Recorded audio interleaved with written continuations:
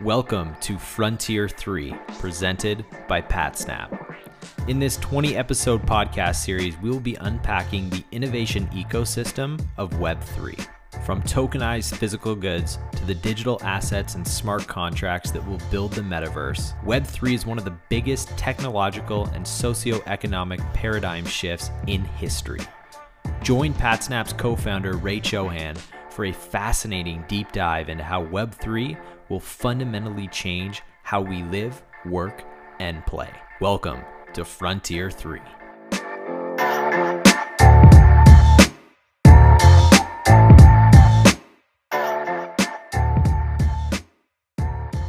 Hi everyone, and welcome to Frontier 3. In today's episode, our host Ray Chohan sits down with Diego Borgo. During today's episode, Ray and Diego explore Web3 and NFTs and how they will transform our future.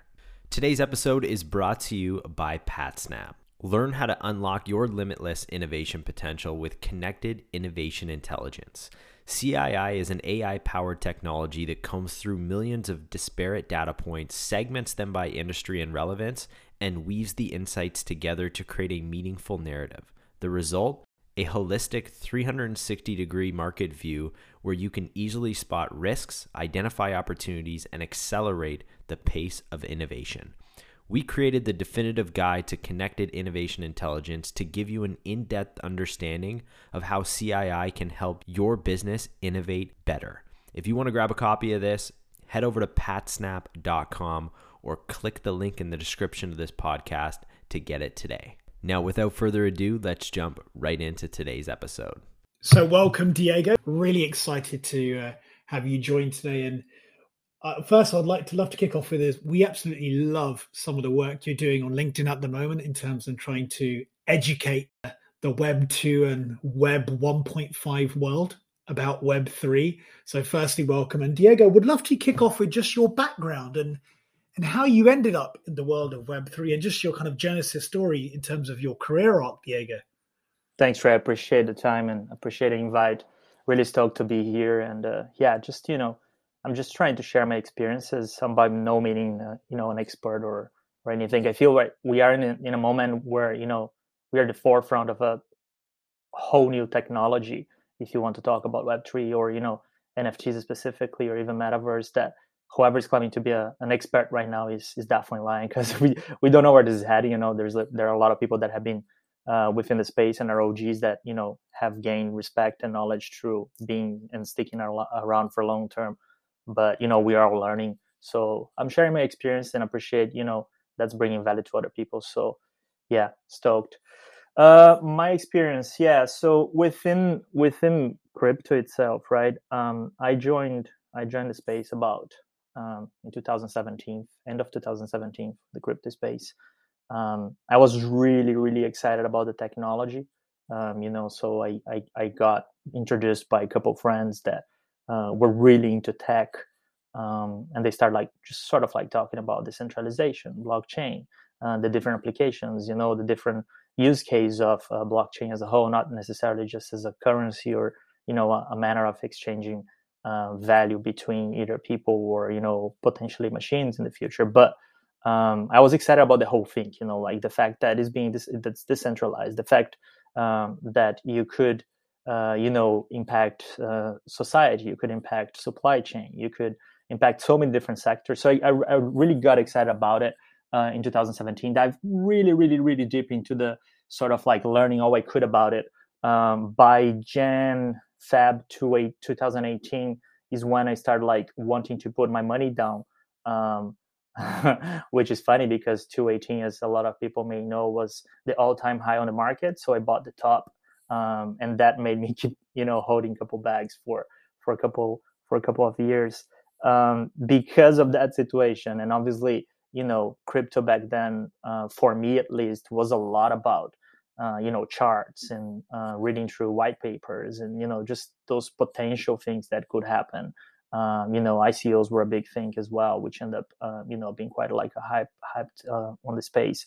I lost a little bit of traction within it. I kept up reading and learning about the technology just because I'm curious by nature, but became very analytical to me. When you start looking, I'm not a day trader, I'm not a trader. My brain works really well on the creative side. That's kind of like what I do for a living. I'm a digital strategist, so for work on digital marketing, digital strategies. I work with I work with companies, launching campaigns and building journeys, user experience, and all of that. So the creative side of my brain, didn't allow me to go too far into the analytical aspect of like day trading and charts.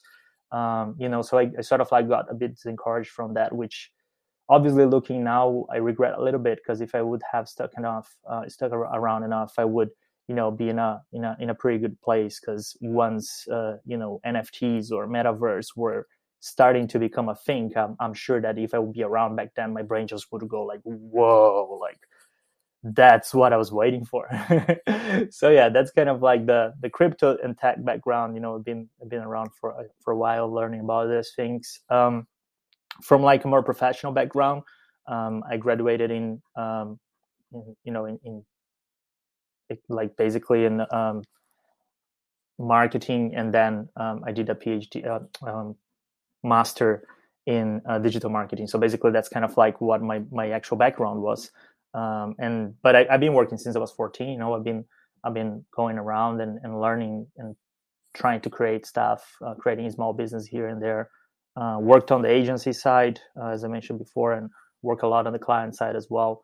Majority of the time, I was happy to be in a place that I've seen trends, or I was early enough to be there. So like 17, 18, I was already like pretty deep into digital marketing, pretty deep into performance marketing. Like back on when social exploded, I was there as well, creating like Twitter campaigns for brands. And I was working for like Microsoft, Red Bull, Samsung on the agency side, and helping them to sort of like, get into that new way of doing things. So that's kind of like in a nutshell, from both sides, from the professional side and from the crypto, NFT side, where I'm coming from. Yeah, so it's interesting. So you've got this kind of classic digital marketing journey, and you got bitten by the bug in late 2017, and then decided to have some skin in the game in 2018, which is great. It's great to have skin in the game, to feel part of the community. For you, I mean, I'm seeing a whole army of digital marketers coming across to Web3 in various form factors.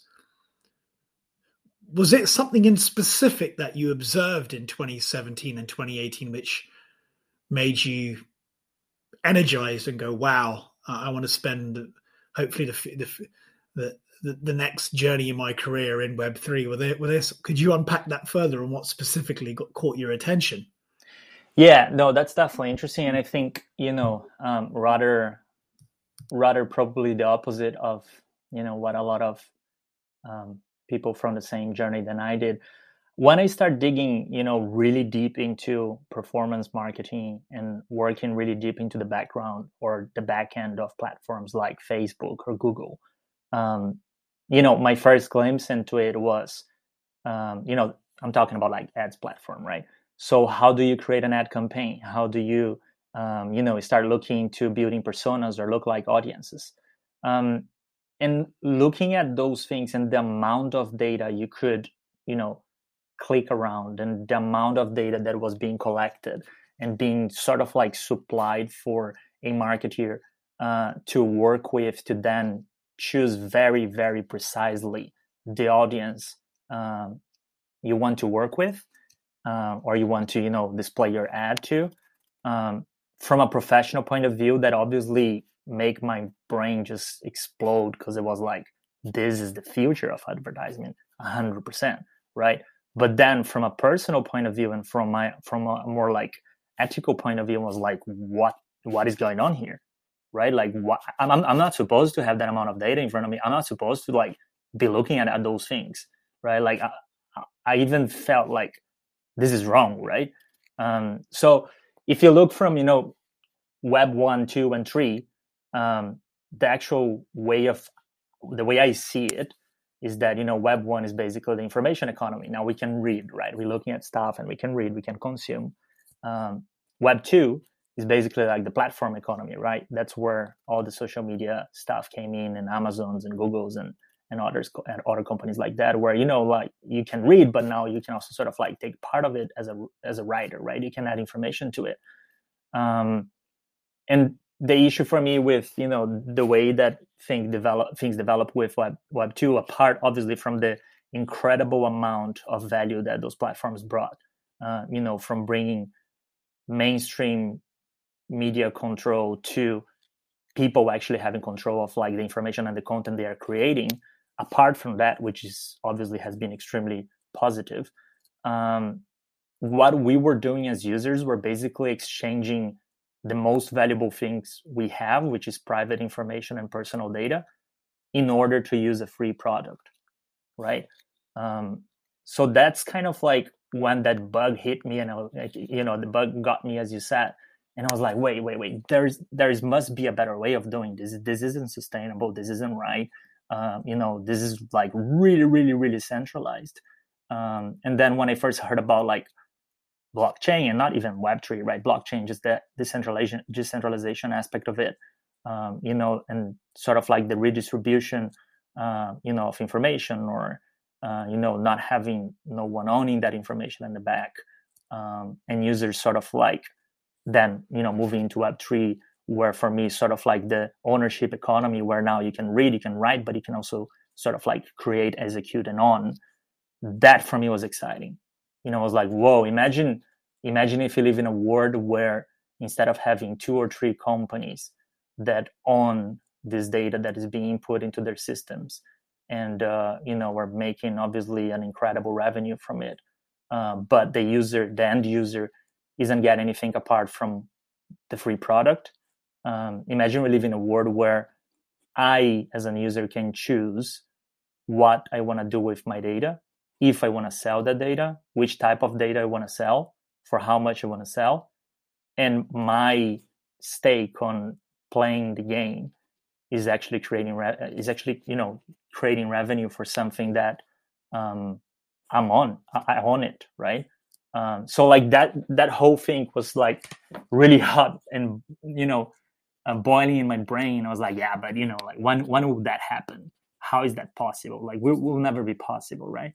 And then I started diving more into Web3 and, you know, and all those things. And I was like, oh, there's some change here. There's some things happening, you know, and I got very excited about it. And the rest is history. You know, I've been spending a lot of time hanging around and trying to help and trying to build and trying to be part of it. I feel we are at the foreground of, you know, a new paradigm and a you know, a new shift where technology and culture are getting together.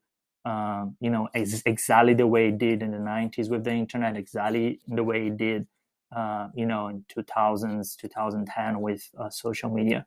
And I think we are passing through that cycle once again. You know, that's where we are right now. We are early. You know, I feel that the difference is this time that we have a technology that will enable us to do things in manners that we have never done before. You know, so since I sort of like grasped that concept, I've been spending quite a lot of time awake overnight and researching and, you know, and figuring those things out. Yeah, it's interesting, Diego. You mentioned during your Web 2 journey, you felt some fiduciary and ethical not responsibility, but you obviously were looking at data and you probably took a couple of steps back and thought, God, this isn't right because this is really valuable data. So that's kind of probably the scariest part of Web 2 for us here at PatSnap. So for the way I've kind of always observed it is you've had Web 1, which is the innocent phase where it's basically read only. It's like a beautiful online magazine.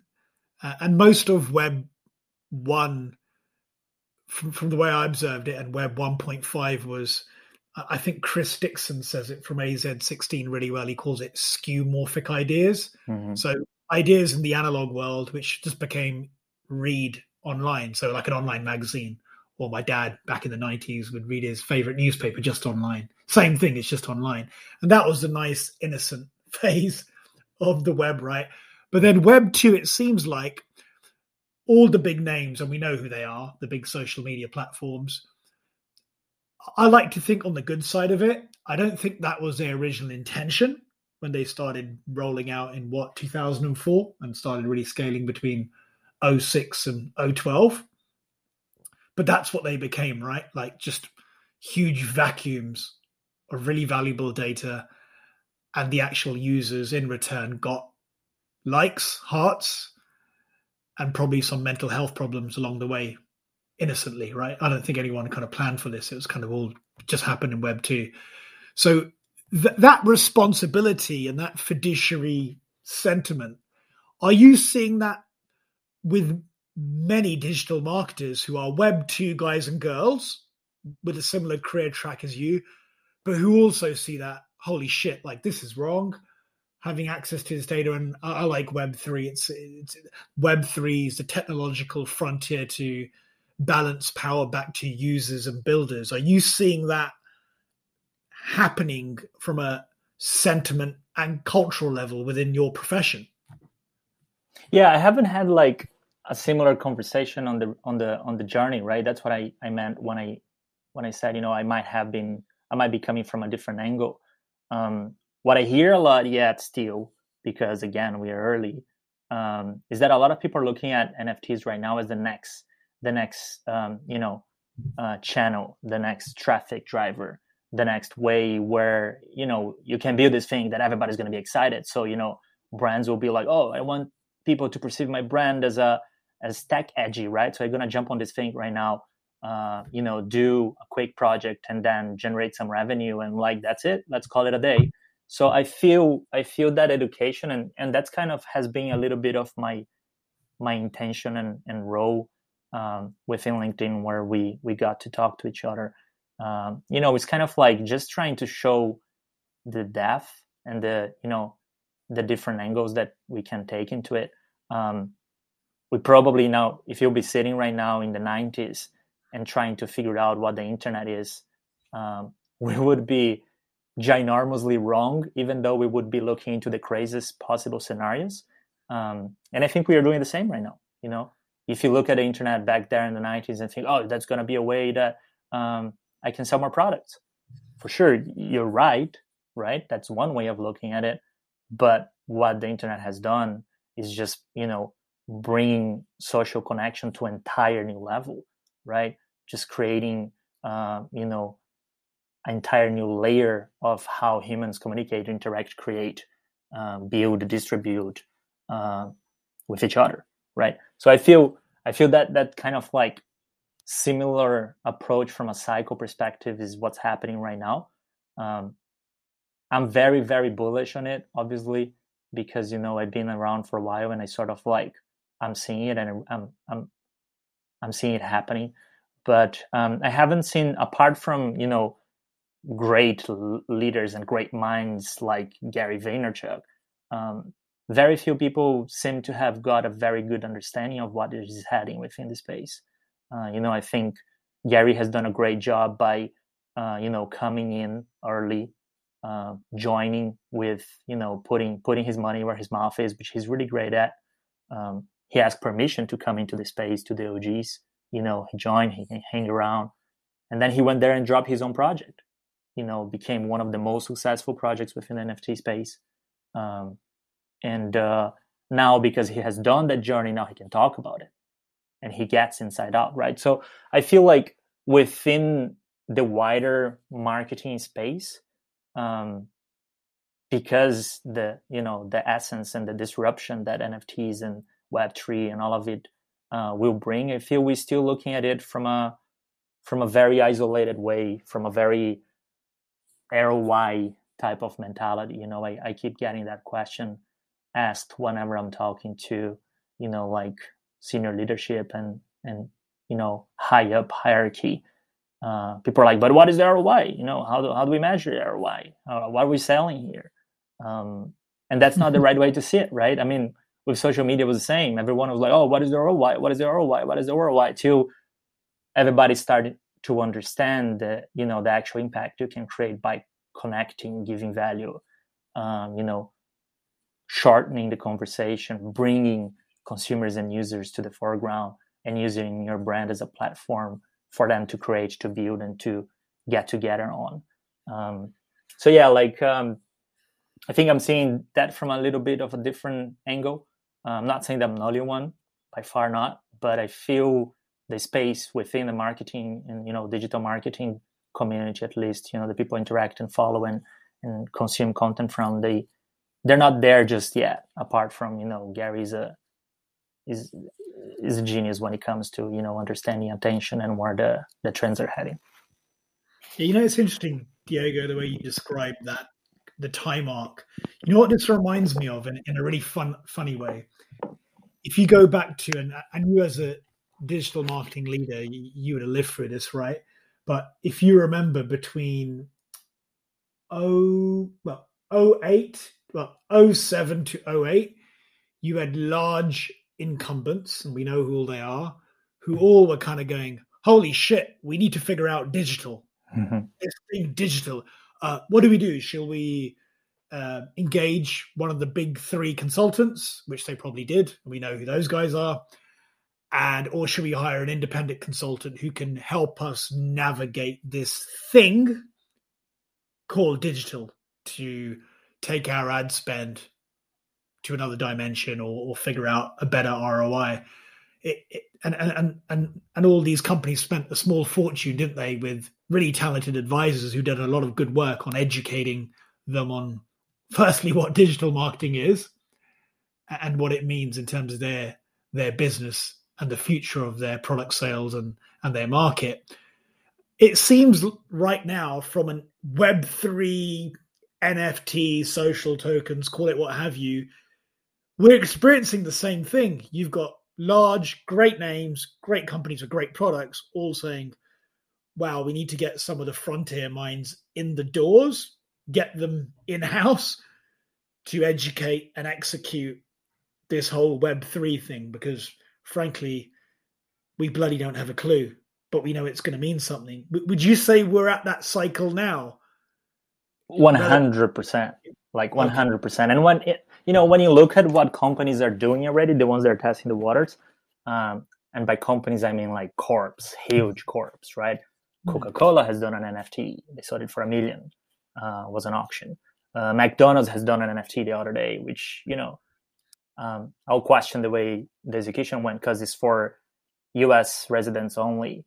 And also, nobody knows so far what the utility behind is. The way that they communicate, the campaign they run was a social play. So, KPIs behind it were basically retweets, view, and sort of like brand hit, if you will. Visa has bought a CryptoPunk, right? Haven't done anything with it. It was a way for them to like, look, we cool, right? You guys think we cool? So far that's kind of like how I've been seeing it. So all of this, you see, again, this repeating itself, and is exactly what you just said. They're ringing the consultants that, have been within their paychecks for a long time. And just because the nature of it, they won't understand, or they don't understand just yet. Because, to understand NFTs down deep and to see where this is coming from and how this is developing, you have to spend hundreds and hundreds of hours on the Twitters, on, Discord channels. You have to be within the community. You need to connect with the community. You need to understand what's going on there. You need to understand the lingo. You need to understand, why people value what they value, where all this crazy money is coming from. Why people are buying JPEGs at the price they're buying those JPEGs. And to do that demands time. And, because it's such a quote unquote new thing, obviously we know that it has been around since 2017, but, since 2019, end of 19 is when things really, really got bigger and bigger. It's really difficult, if you haven't been around to now know where this is heading or how to come in with the right way.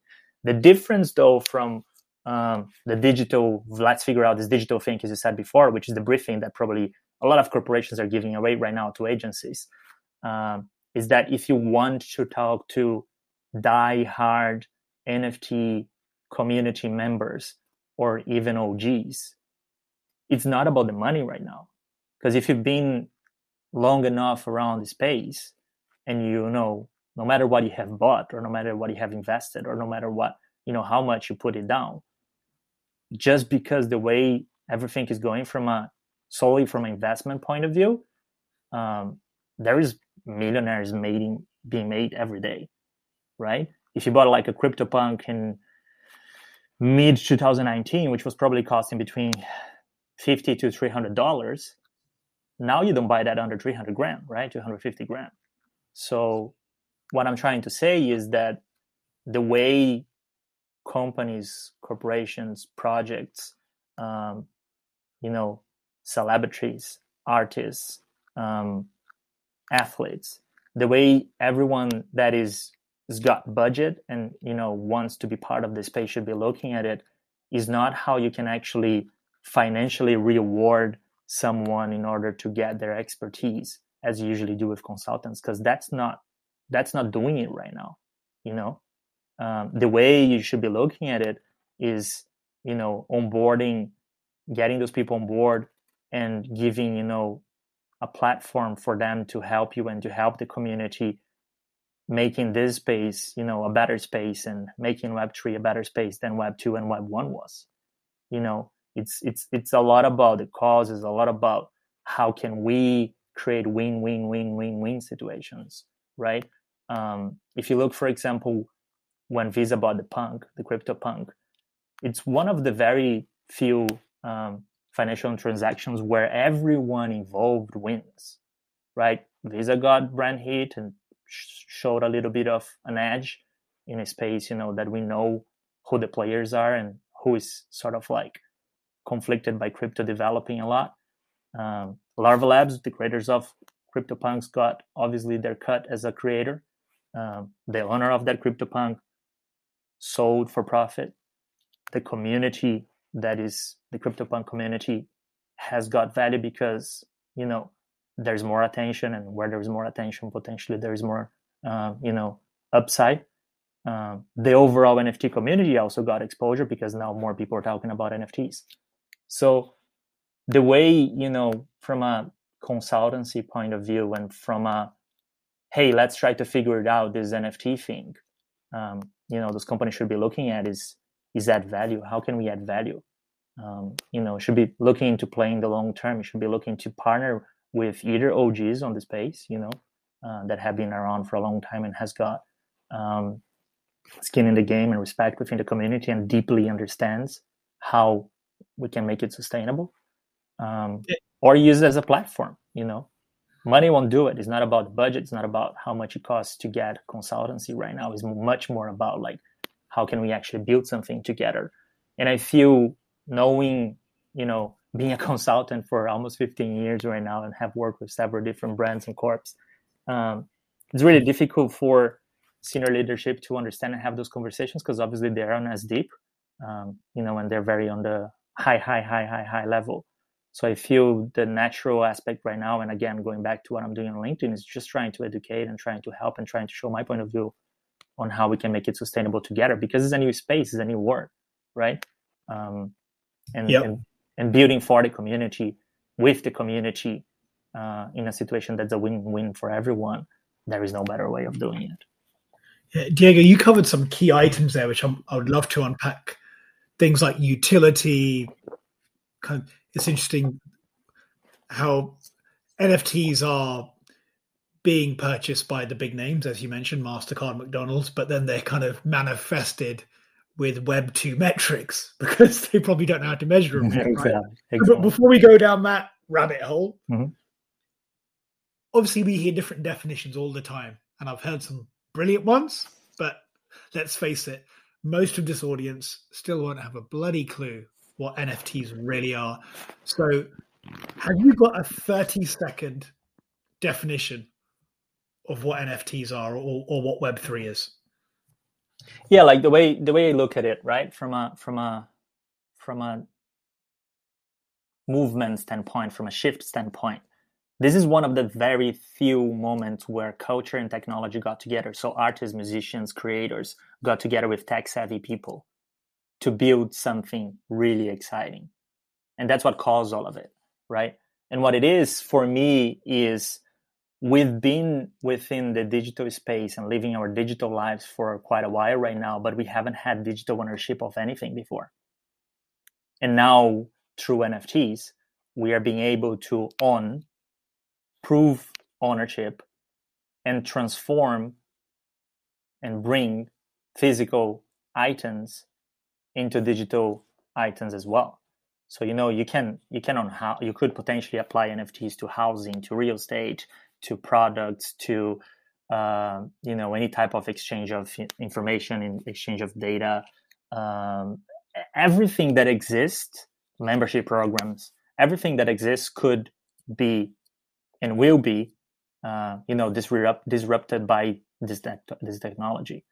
So that's kind of like, for me, a very simple way of putting it together, and for us, and I might assume obviously that your audience is also within potentially the same age range as us, between 30 to 40 to 50 years old, let's say 30 to 50.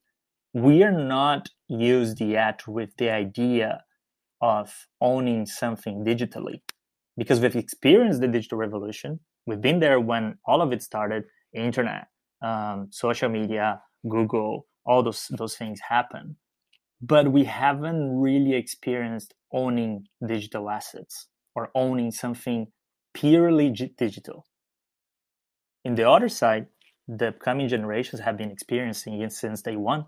So if you played Roblox or Fortnite, you're buying a skin on Fortnite for like $200. That has absolutely no utility if not changing the way your character looks in the game. They're used to it.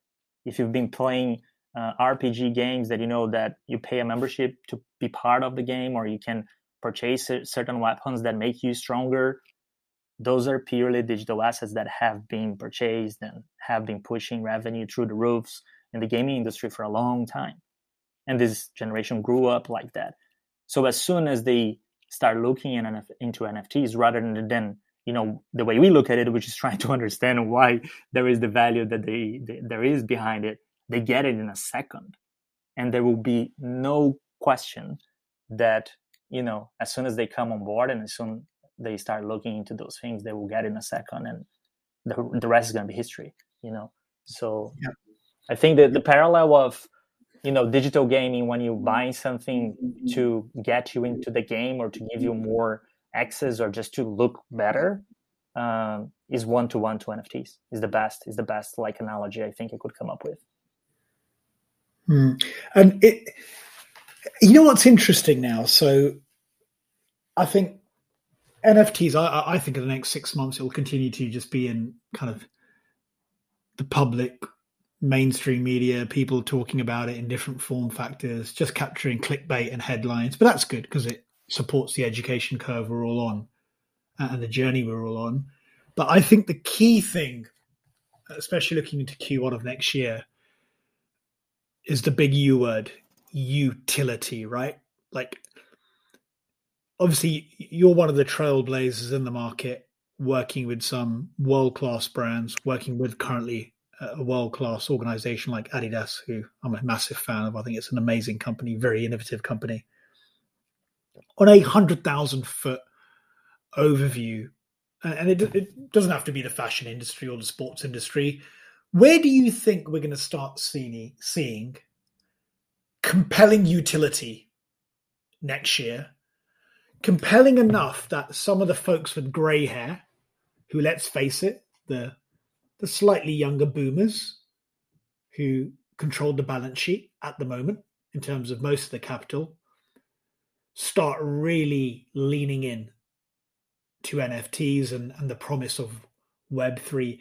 What do you think needs to be done from a utility standpoint to get that kind of ripple effect stroke aha moment in the market, Diego?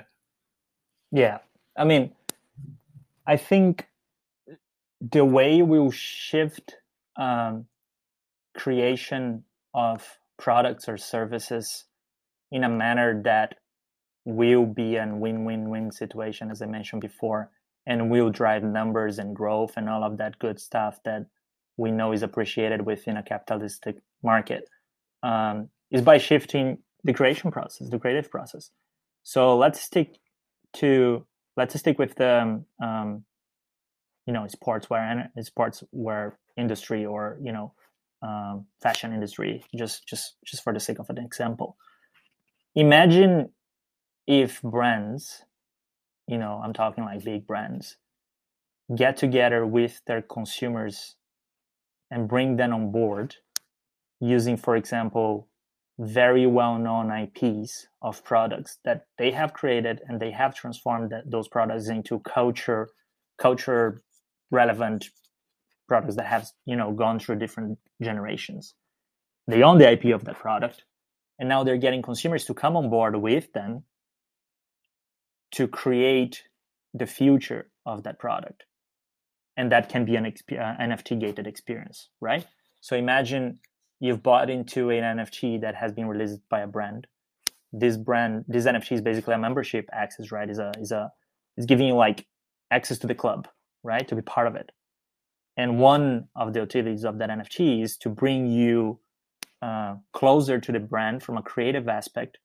So, you can create what consumers want you to do, and want you, to be the future from a product point of view.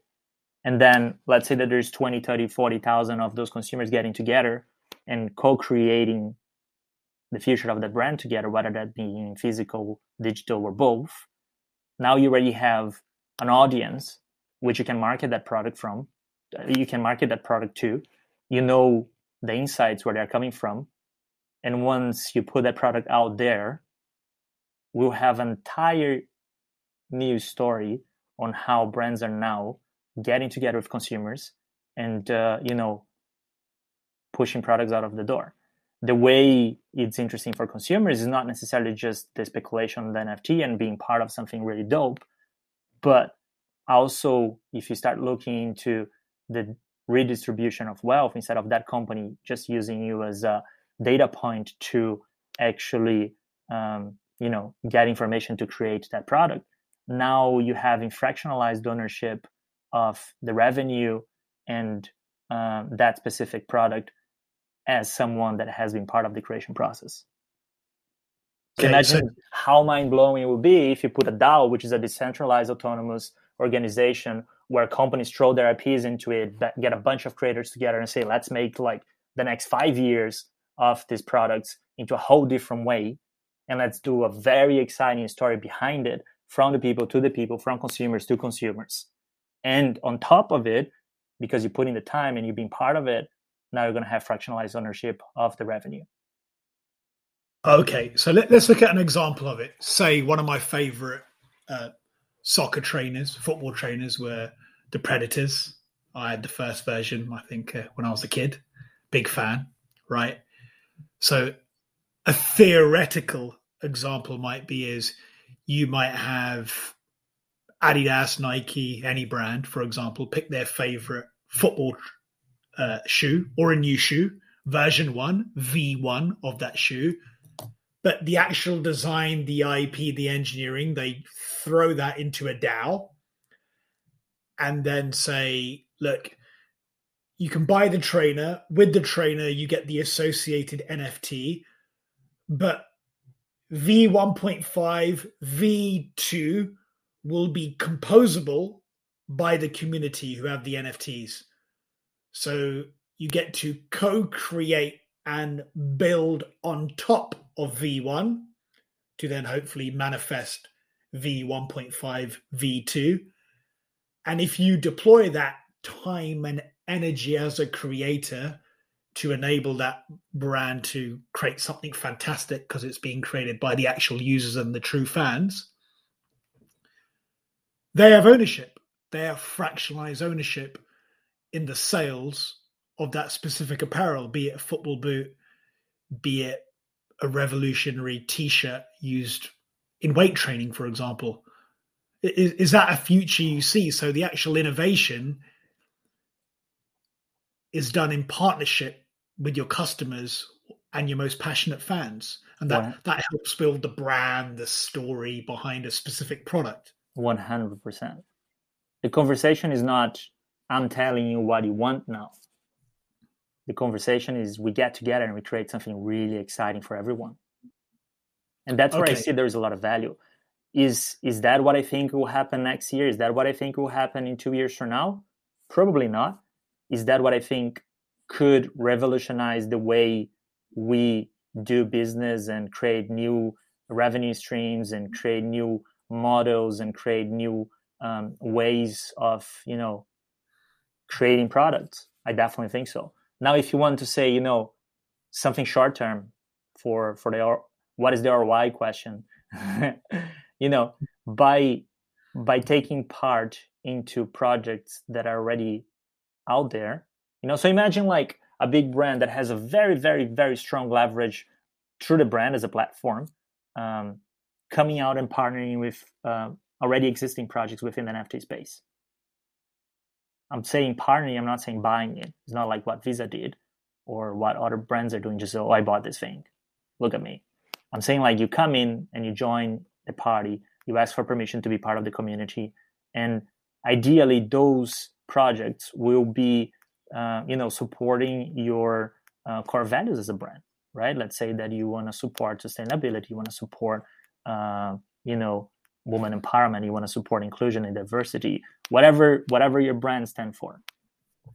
Come in the space and be part on helping those projects to scale and create value and adding into it to them. Automatically, by just coming into space by that way, you will acquire a quite large number of new die-hard consumers just because, the way you came in. That has, if you drop let's say a physical or a digital product a little bit down the road, that will have a direct impact because people are seeing the value bringing to it. So that's a manner of sort of like how to have a short-term impact, but being community first and partnering with either projects or creators that are already in the space rather than just trying to do your own thing because look at me, I'm doing NFTs now. Okay, so you're saying in the short term, say next 24 months, you might have big household name brands let's go the reverse. There's all these DAOs there anyway, doing cool stuff in different Discords out there. One could be doing something around gym apparel, for example, right? And having discussions and doing creative designs with NFTs, blah, blah, blah. You could have a big brand join that Discord, join that DAO and say, look, we're here at the party. We love what you're doing as a community. We want to sponsor. Actually, we want to throw in a bit of IP free. You guys compose on top of it. And we want to add value to your community. Want to contribute content. We'd love to do a podcast. We'd love to write articles, do videos, maybe short movies on the different platforms to kind of beat the drum about this specific DAO and then add value to the people in that DAO and then give them probably a specific project to work on. And that just builds momentum around that community. And I'm guessing people who deploy the time and energy to accept the project from the big brand, that potential value accrues back to just all the original OGs in that DAO. So is that how it could manifest next year and the year beyond? Yeah, that's what I think there is value to it. That's what I think is the right way to come inside. It doesn't have to be a DAO because they understand the complexities of, legal liabilities and finances and, all those aspects when you start talking about DAOs and all of it, but can be as simple as a project, can be as simple as an artist, can be as simple as a community. Doesn't have to be like, that's why I'm talking short term, because the other vision I mentioned before was like the long-term bullish scenario on how we will change the way business are being done through NFTs.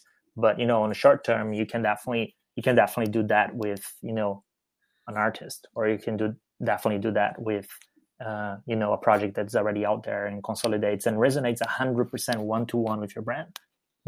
Why there are so many NBA players jumping into a Bored Ape community right now? Because they feel represented by the artwork, they feel represented by that community. They feel they are talking to people that are saying than them. They're exactly the same people. Why not doing that as a brand? If there is let's say U as a brand stands for, we wanna give women a voice in tech, for example. Very specific, but we know how the bro culture within crypto NFTs is. And if you feel that there's a place where you want to leverage that message, partner with a project like World of Women is a great project. Beauty Boss is a great project. Those are projects made from women for women within the space to bring newcomers, to educate, to make it easier for women to come into the space. So imagine if you as a brand understand that's one of your core values, and you come in and you partner with them and you build on top of it and you help to spread the word through your platform, which is huge, and your mission is to help educating and supporting women on getting to the space by partnering with the project, for example. That's simple. It's a simple use case of how you can start leveraging a community by a very authentic way, by adding value to it, by being community first, not coming in and cash grabbing. Because everyone within, or majority of the people within the NFT space has been in crypto before, right? It's a very niche thing still. It's the entry level is really, really complex because UX is horrible, and because you need crypto to purchase and go through the process.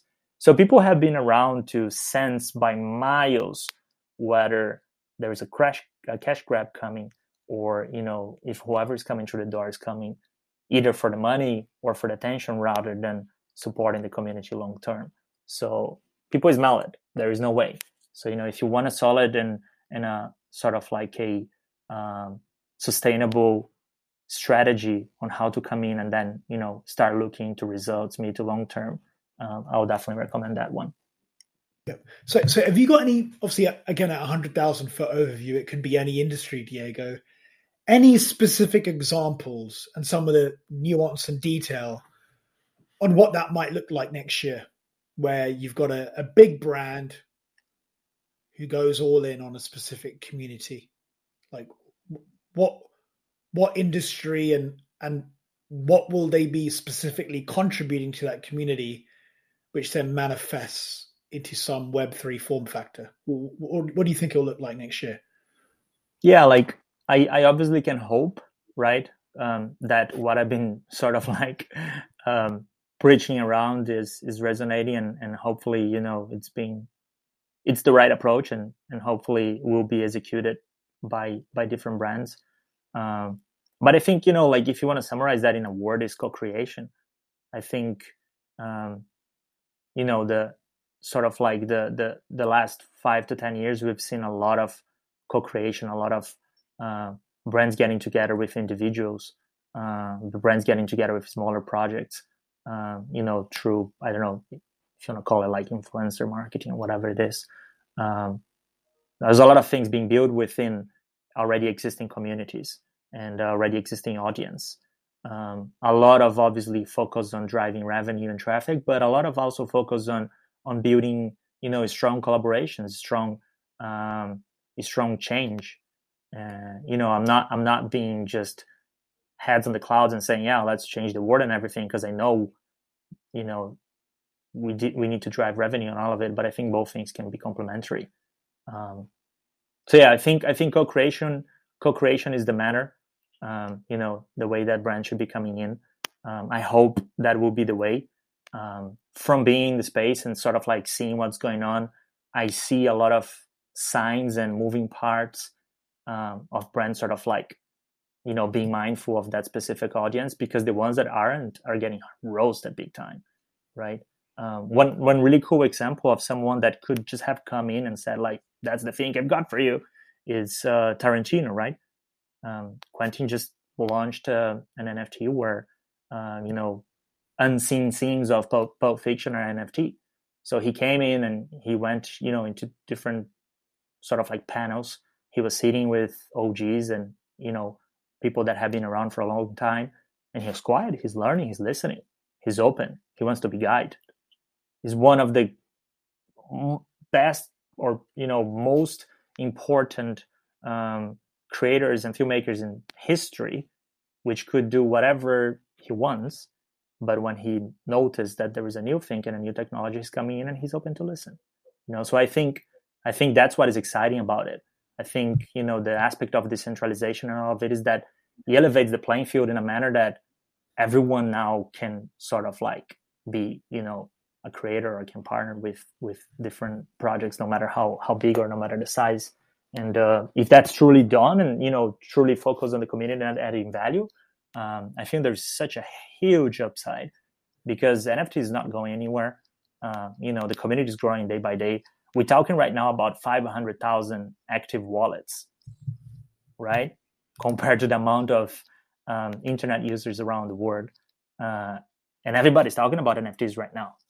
And we are just like 500,000 active wallets. People have more than one wallet for sure. I have about 5. So it's much less than that. And there's a lot of noise around it already. So growth is coming.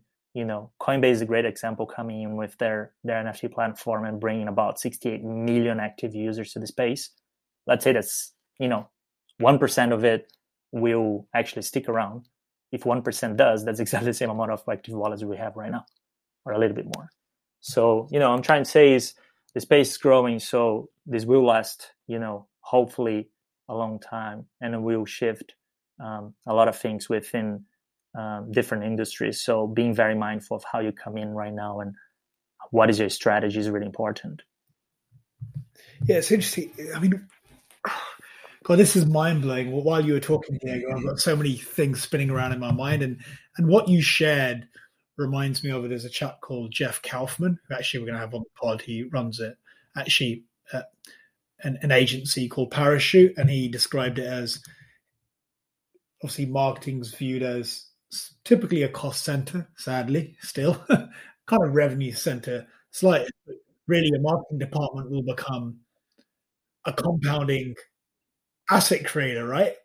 Where it's actually generating revenue and compounding revenue, because the things that they're doing, the tokens they're creating, the communities they're building into, slowly become accretive.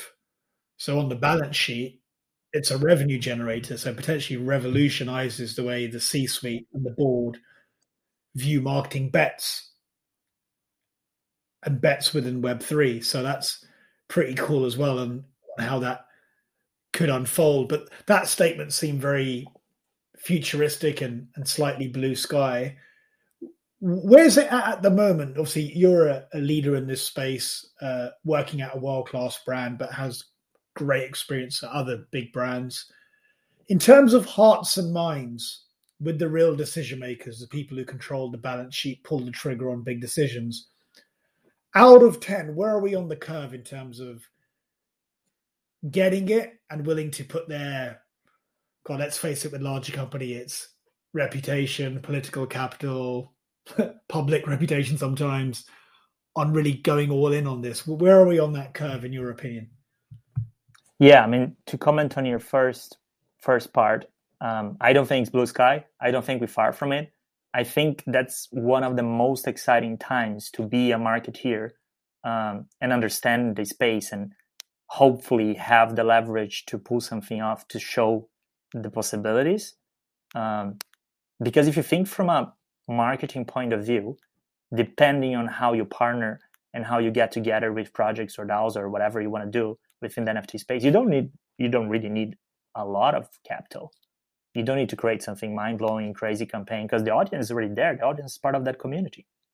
And depending on how many projects you partner, you can enlarge that audience by a quite big number. Still niche, 100%. But if you look from an ROI point of view, I definitely think what we're going to be start seeing is exactly what you just said. We will start seeing marketing becoming a tool or a platform that, instead of spending, will start generating revenue. And if companies are smart enough about it, that revenue will be directly reinvested into building brand and, building and solidifying either presence on the space or, just building on top of it. So I'm 1,000% with that sort of like thinking. I'm 1,000% bullish that that's the way we're gonna start going towards. And then on the second question, on the second part of it, there is a really good meme that basically is a Trojan horse, and then is sort of like trying to get into the castle, and then inside the Trojan horse is obviously NFTs, and the Trojan horse is crypto. Sorry, the Trojan horses are NFTs. Inside of the Trojan horse are basically crypto, and it's sort of like knocking the door of the castle, and companies are just saying like, "Yep, come in, you look cool." I think the actual issue with NFTs has been the understanding on how to bring cryptocurrency into balance sheets for public traded companies, for example, or how you sort of like can help investors or shareholders to understand the volatilities that come with that. So I think this is one of the major issues for big corporations on understanding how to get into the space. Obviously, because it's a fairly new space and crypto is a wild west by itself, the legal and sort of like legal implications, to be involved within the space obviously is something that raise some eyebrows here and there. But there are obviously already companies out there specialized in providing exactly that service, either SaaS or consultancy companies or you name it. So once that layer is sorted and figured out in a mainstream level, I think it's going to become easier and easier and easier for companies to start getting involved and getting a little bit less concerned about it. When it comes to the actual strategy of NFTs, I won't lie that the amount of growth and the way the market is behaving right now is clearly the same behavior as, ICOs were back in the day or crypto bubbles were back in the day. Will this crazy bull run end at a certain time? Absolutely, yes. Will, smaller or, in certain levels, will a bubble pop? 100% yes. Nobody can deny the amount of capital that is being, made within the space is crazy. We cannot, just be romantic about it. But will the technology and what comes with the technology and the possibilities of the technology go somewhere? Definitely not. So it's a lot about being strategic on how to come in right now and, being really mindful of where we are and where we're heading. I think the overall sentiment within big corporations right now is a lot of curiosity. A lot of agencies are reaching out and just sort of like, hey, our client doesn't know how to breathe. They just say we should be doing some metaverse stuff because Facebook just changed their name to Meta. We in the agency don't know what this is about, and we're trying to figure out how to educate them. So I feel right now we are in a very big stage of education. By far, CMOs and people high up don't really even grasp a lot of what's happening just because it has been so quick and so specific and it's so difficult to onboard people because of the nature of it. It's not a conversation you have like in 10 minutes and people are like, yeah, oh, got it, next thing.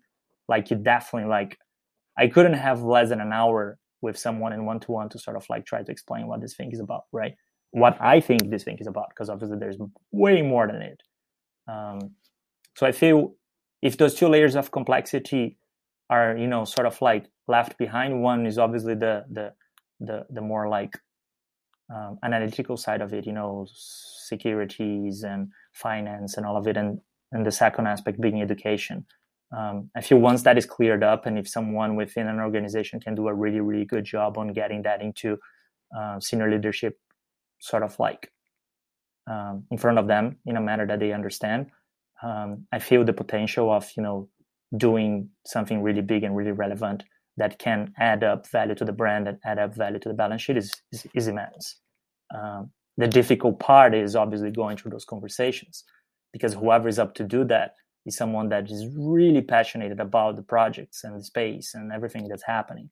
And, there's just a certain amount of passion that can be driven, because if you, as I said before, are sitting on unpaved territory and having 10, 20, 100 times gains on your initial investment, becomes really difficult to be patient to teach corporations on how to do things, right?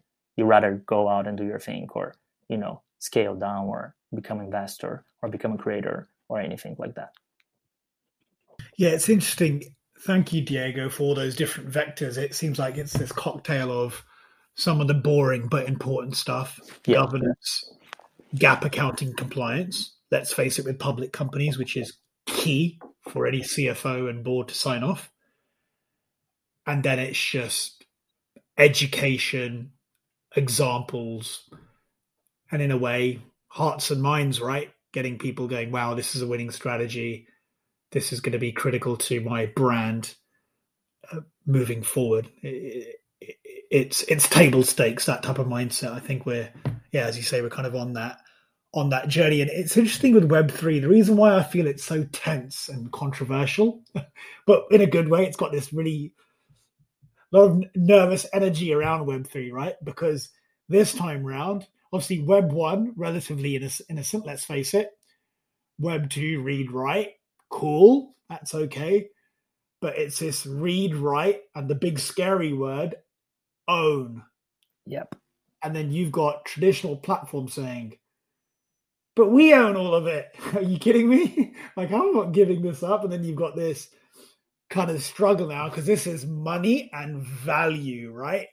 This one's got, that's the big elephant in the room. I think everyone's trying to wrestle, and let's face it, there are some slight cold wars happening right now within against Web3, right? Which people are trying to navigate. And I think there's some key players trying to represent the entire community to do that well. So yeah, this is, it's going to be a fascinating next kind of 12 to 18 months. So just to wrap up, Diego, what are some of your exciting predictions for next year in terms of Web3, NFT, social tokens? Have you got any specific things that you think we should keep a close eye on, which is really exciting?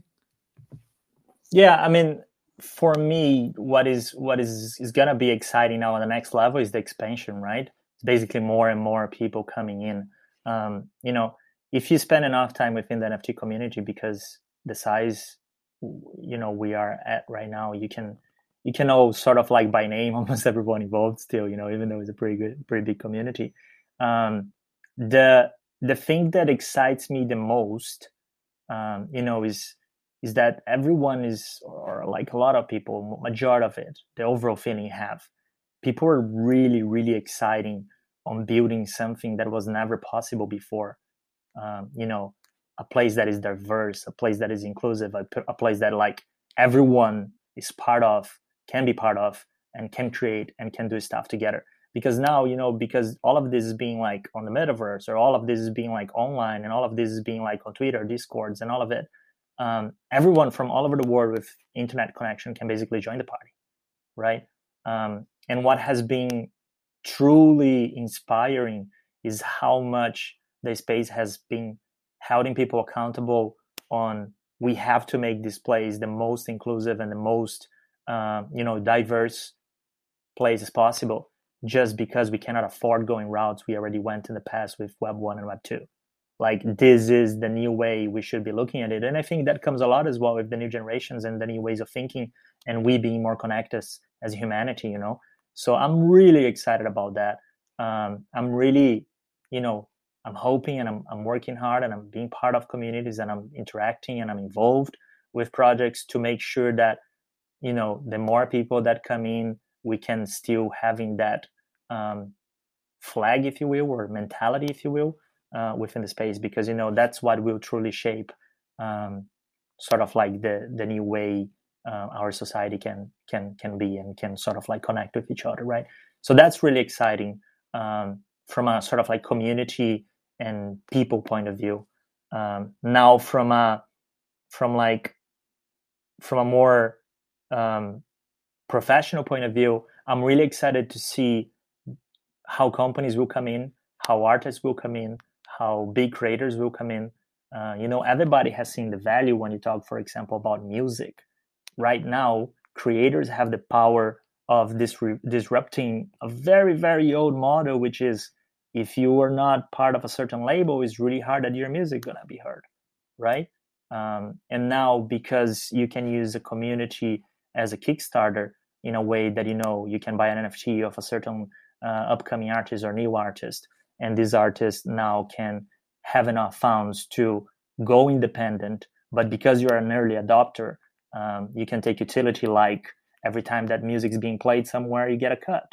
Or every time there is a new release, you're the first one to get it. Or every time there is an event, it's going to be an event just for people that are holding this token.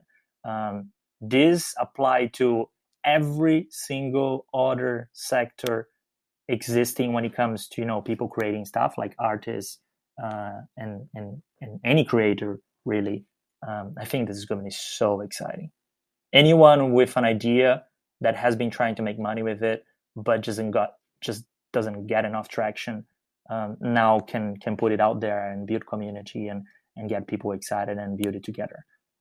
Is one of the very few, if not the first time, that big artists or mainstream artists are making money before they die.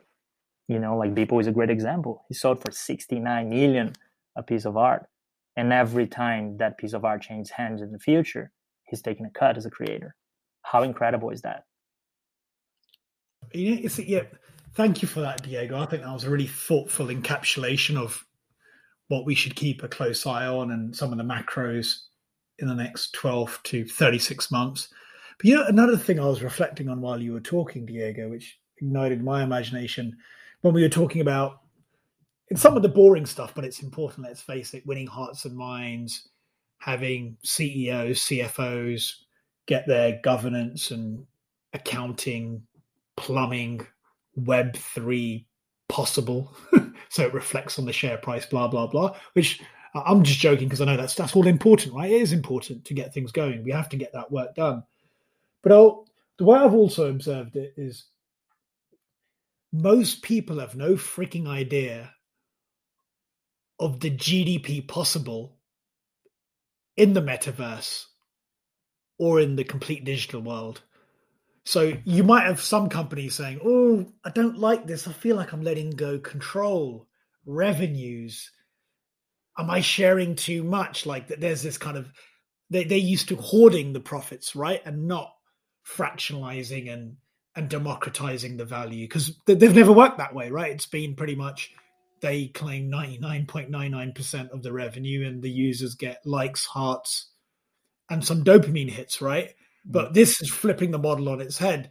But I think you've got many folks who don't understand, actually, if we do flip it on its head, the upside is actually exponential in terms of revenue and shareholder value, because the unknown, unrealized, unimaginable revenue in the digital world, stroke metaverse, is probably 1,000 times bigger than the analog world, but they just don't see it yet or believe it. Does that make sense? 100%. I mean, you can get a very, very simple example of that, but displays exactly what you're saying. Art collection, right? Back in the day, as an art collector, you bring, very, very valuable pieces of art inside of your house. So, whenever you are in, you can look at it and appreciate, or whenever someone comes into your house, you can show them. The amount of people that come in through the door of your house to actually look what you were owning, whether through an appreciation perspective or on a flex perspective, whatever you need and whatever is the motives why you buy those things, you collect it, is very, very, very, very limited. You don't bring everyone to your house. You don't bring hundreds and hundreds of thousands of people inside your house. But as you said, on the metaverse, where it's a digital world, where everyone with connection to the internet in planet Earth and beyond can basically see whatever that collection you have and have access to it, that brings it to an entire new level, right? So imagine like that applied to anything. Will people need, clothing in the metaverse? Or will people be excited about owning certain things for, flexing on the metaverse? Will people be excited about consuming different products in the metaverse? Will people use different services Will we connect digital with physical and expand and create augmented realities or augmented experience on it? Buy something digitally that has an expanded experience within the metaverse, 100%. So you're building an entire new layer, which before wasn't possible because physically we can't do it all. But now, since it's digital, is within a digital platform, there is absolutely no limits on what you can potentially do. And that will open an entire new field, of possibilities, of creativity, and it just creates, unimaginable. I cannot even imagine, as you said before, the growth opportunity or the GDP opportunity or the revenue opportunity or how much value can be generated, financial value can be generated within the metaverse, for example. Yeah. I mean, it's the same thing in Web 1. If in 1996, and I'm old enough to remember this, if you ask someone to manifest in their mind Airbnb, Uber, even Spotify, because that's pre-Napster 98, or that was in 96, they couldn't imagine it. But I think Web 3 places that unimaginable world to another dimension. Because once we are adopted and we've got the boring stuff like the picks and shovels and accounting compliance and all that stuff done and regulatory and have governments feeling comfortable, what that will then evolve to, we can't even imagine, right? Of the use cases, the services, the revenue opportunity, the growth for people in that community. I can't even imagine it right now. I mean, I'll give a really boring example, but it's very true. Again, I'm old enough to remember this, Diego. Back in the mid-90s, and in fact, even early 2000s within SMB mainly, people didn't even understand e-commerce properly. They didn't. They're like, oh, I've got a physical store.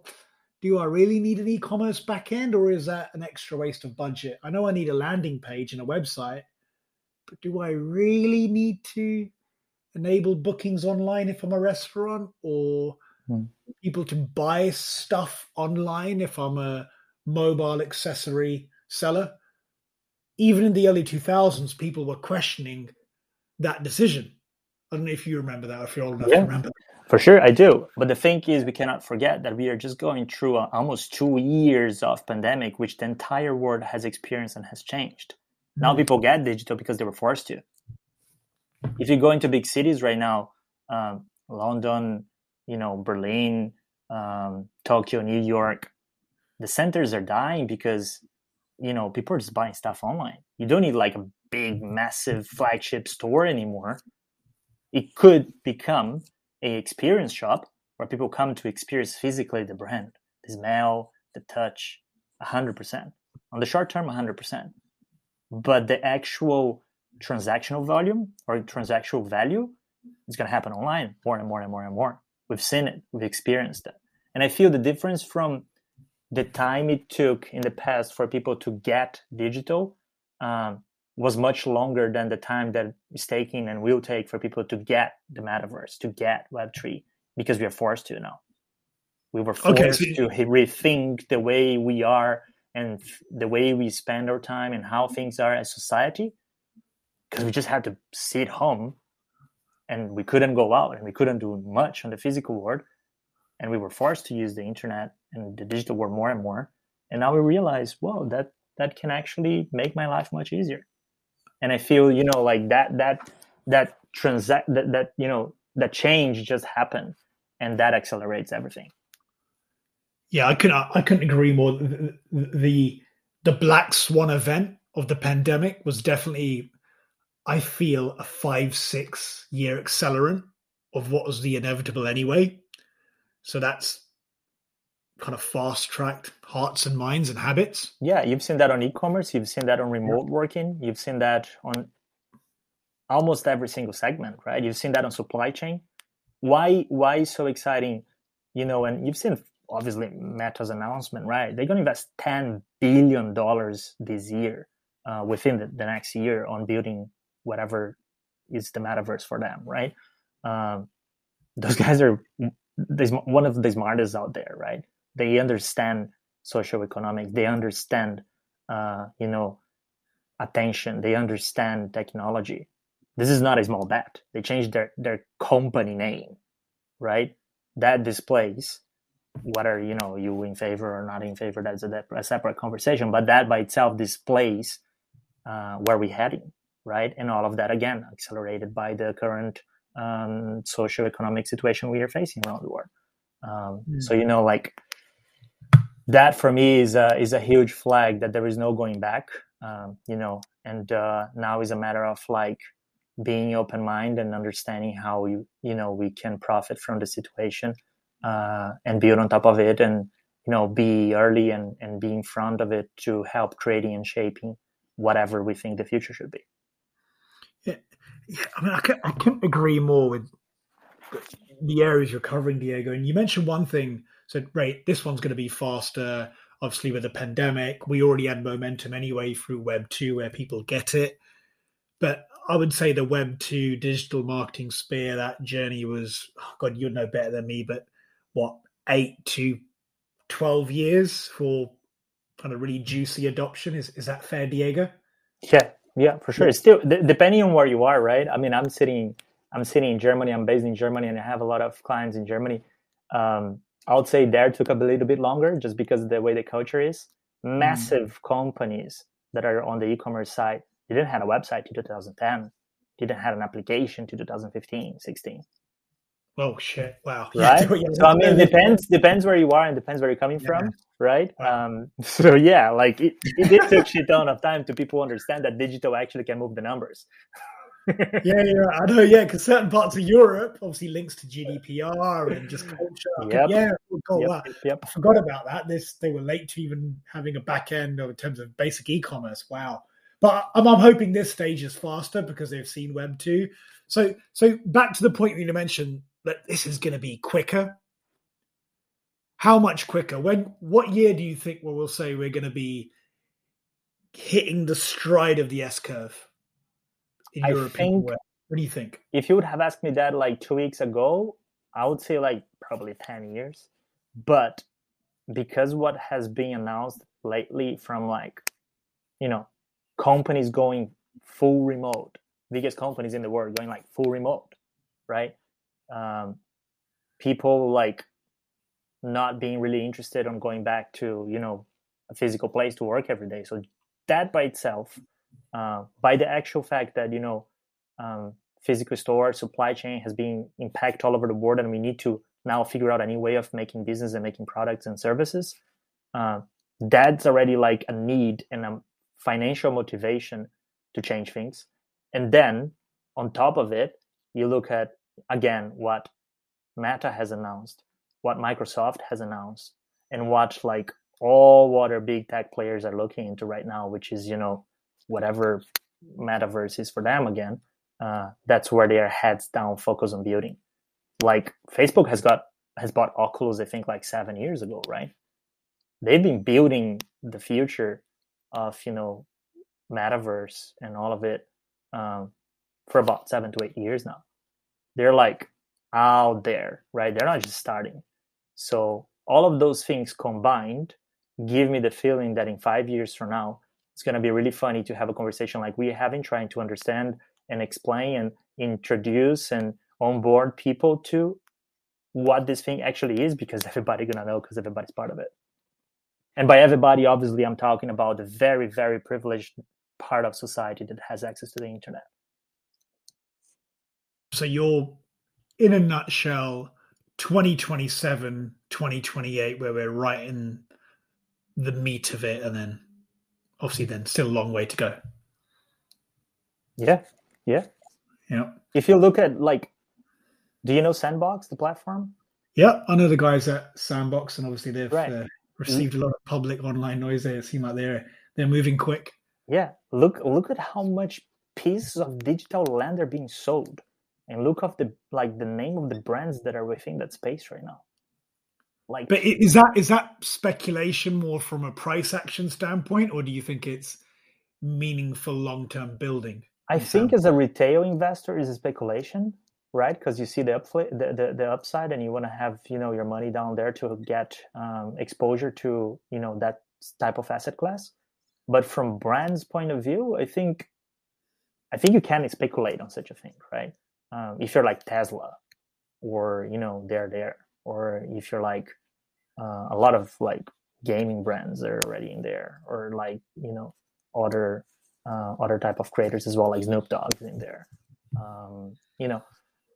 That by itself for me shows the appetite, because again, right, is where the money is, and also obviously the VC investments behind it, which has been ginormous. The appetite of like building those things, and they already, Sandbox has been building for about 7 years as well. They aren't live yet, but if you look the gameplays and the sort of like walkthroughs and watch whatever Sebastian, the CEO, is talking about, like what they're up to, and it's going to be huge. So that's one platform, right? You have a lot of them out there. I don't know which one is going to be the one that's going to make it. Decentraland as well, another one. But that for me, just the speed that those things are picking up, and also the name of the creators and companies and people involved, just show me like there is something cooking there, right? And once the infrastructure is there, the mentality is there, the need, which is one of the most important things, being the need to do so, which I feel we do as a society right now, to go more and more digital and more like connected on the digital scheme rather than on the physical, when it comes to locations and all of it, just because the current situation we are at. I think there's no going back. I can't imagine companies now asking people to go 100% back to work physically. That just won't happen anymore. It won't happen anymore that to have this conversation, we need to fly over and meet you in London or whatever in the world you are. We do that digitally. Will that change? No. Can that become better? Can this experience we're having right now, transcend the screen and the boring whatever Zoom interface? Absolutely. Can we sit in a crazy metaverse planet around a campfire? I'm an alien and you are whatever you want to be, and like just drinking some digital tea and talking? Yes. And that's where I think we're heading, because we need that now. We need to transcend and elevate the experience, because the social connection is digital and won't go back from there. We'll just evolve. But now, how can we get a better experience?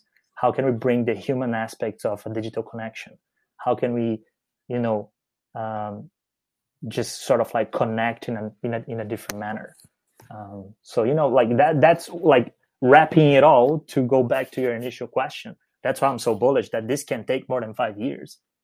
Because will we see it on like Teams and Zoom calls for the next 5 years? Of course not. It was the same with Slack, right? Do you send emails? I barely send emails anymore. I'm using Teams, Slack, all types of communications. Those are channels. But to experience something together, we need better interfaces. And for me, that's like a glance and a small part of what the metaverse can be. Yeah, you mentioned Sandbox, Decentraland, and that no going back. I would share that sentiment, Diego, and actually, the FANG stocks do play a big part of this. Let's face it, right? Like for example, Meta, FB changing the name to Meta. Come on, that moves Sandbox and Decentraland, right? Let's face it, in terms of people jumping on it, that did help. And then the token went 4x in a day. Yeah, it's been crazy. They're going to be part of the gang, right? Let's face it, we're not going to walk away from them. Yep, they're actually a huge influencer. I think even the OGs accept that. They do. They know, like any intelligent, logical OG in this space will go, of course. Yeah, you can be romantic about. You can be romantic about like, is that the right, company that should be building it because what they've done in the past? Like, I don't know. I'm not romantic about it. Will that bring more mainstream? Will that bring more people? Will that accelerate the development? Will that, expand on the possibilities? Will that help make everything faster? 1,000%, right? Who will decide whether they are the ones that should be doing it or not is the market. The market decides, and that's up to the market to decide. And because the sort of like system we live, if the market decides that they are the one, they're the one. Yeah, You know, another big moment, because when you mentioned Meta, I think another interesting moment for next year, which I'm keeping a keen eye on, is if Apple launch their long-awaited Apple Glass product, say in April or May.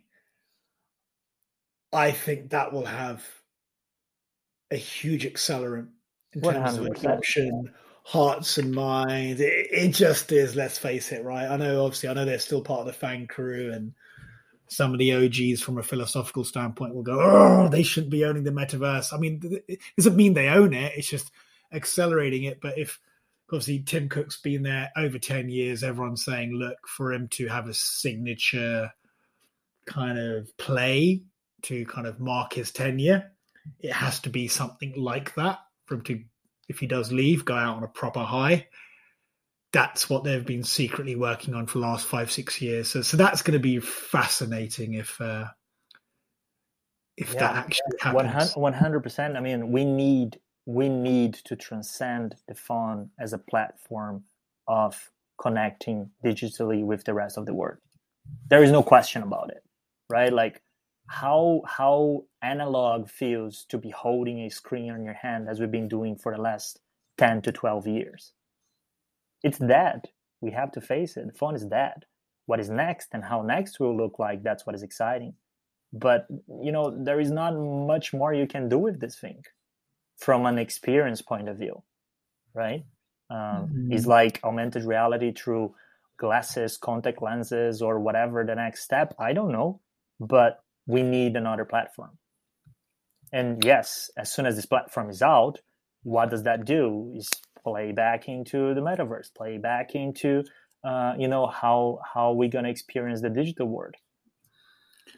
Yeah, this is where I think, I think we're completely aligned on this, Diego. And also, it's interesting, the actual iPhone, 10 onwards, enables the glasses, because what rumors are is actually your phone will be the edge compute to really support the glasses in terms of the glasses capability. It just to kind of fast track V1 and V2, and then I'm guessing by V3, all that compute will be possible in the frame of a pair of glasses. But obviously, we're spinning off completely here. But I couldn't agree more. I think that's going to be a fascinating moment next year if that does get announced. But Diego, today's been a brilliant conversation. We've absolutely loved having you on board, Diego.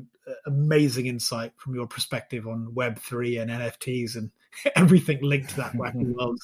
So thank you so much for your time today, and hopefully we can do part 2 in maybe July and August of next year, right? And go, let's see where H1 played out. Hit me up. I'm up for it. I mean, I can be wrong with a lot of what I'm predicting. That's where my gut is at. I've been wrong before, but I also been right before. So, I'm excited to come back and review and laugh or just go over it once again, right? I appreciate your time, appreciate you giving me the space, and I hope I could add value to your community. Take care, Diego. Take care, my friend, and hopefully see you again soon. Speak soon. And there you have it, everyone, for today's interview with Diego Borgo. Firstly, I want to thank Diego for sharing his wisdom and expertise with us here today. If you enjoyed today's episode as much as we did, then hit that subscribe button. If you absolutely loved today's episode, then share this out with a friend or colleague. Thank you so much for listening to today's episode. Again, if you want to grab your free copy to the definitive guide to connected innovation intelligence that will give you an in-depth understanding of how CII can help your business innovate better, then head over to patsnap.com or click the link in the description of this episode. Thank you so much for listening to today's episode. We'll be back next week with another one. Continue to embrace your childlike wonder and stay curious.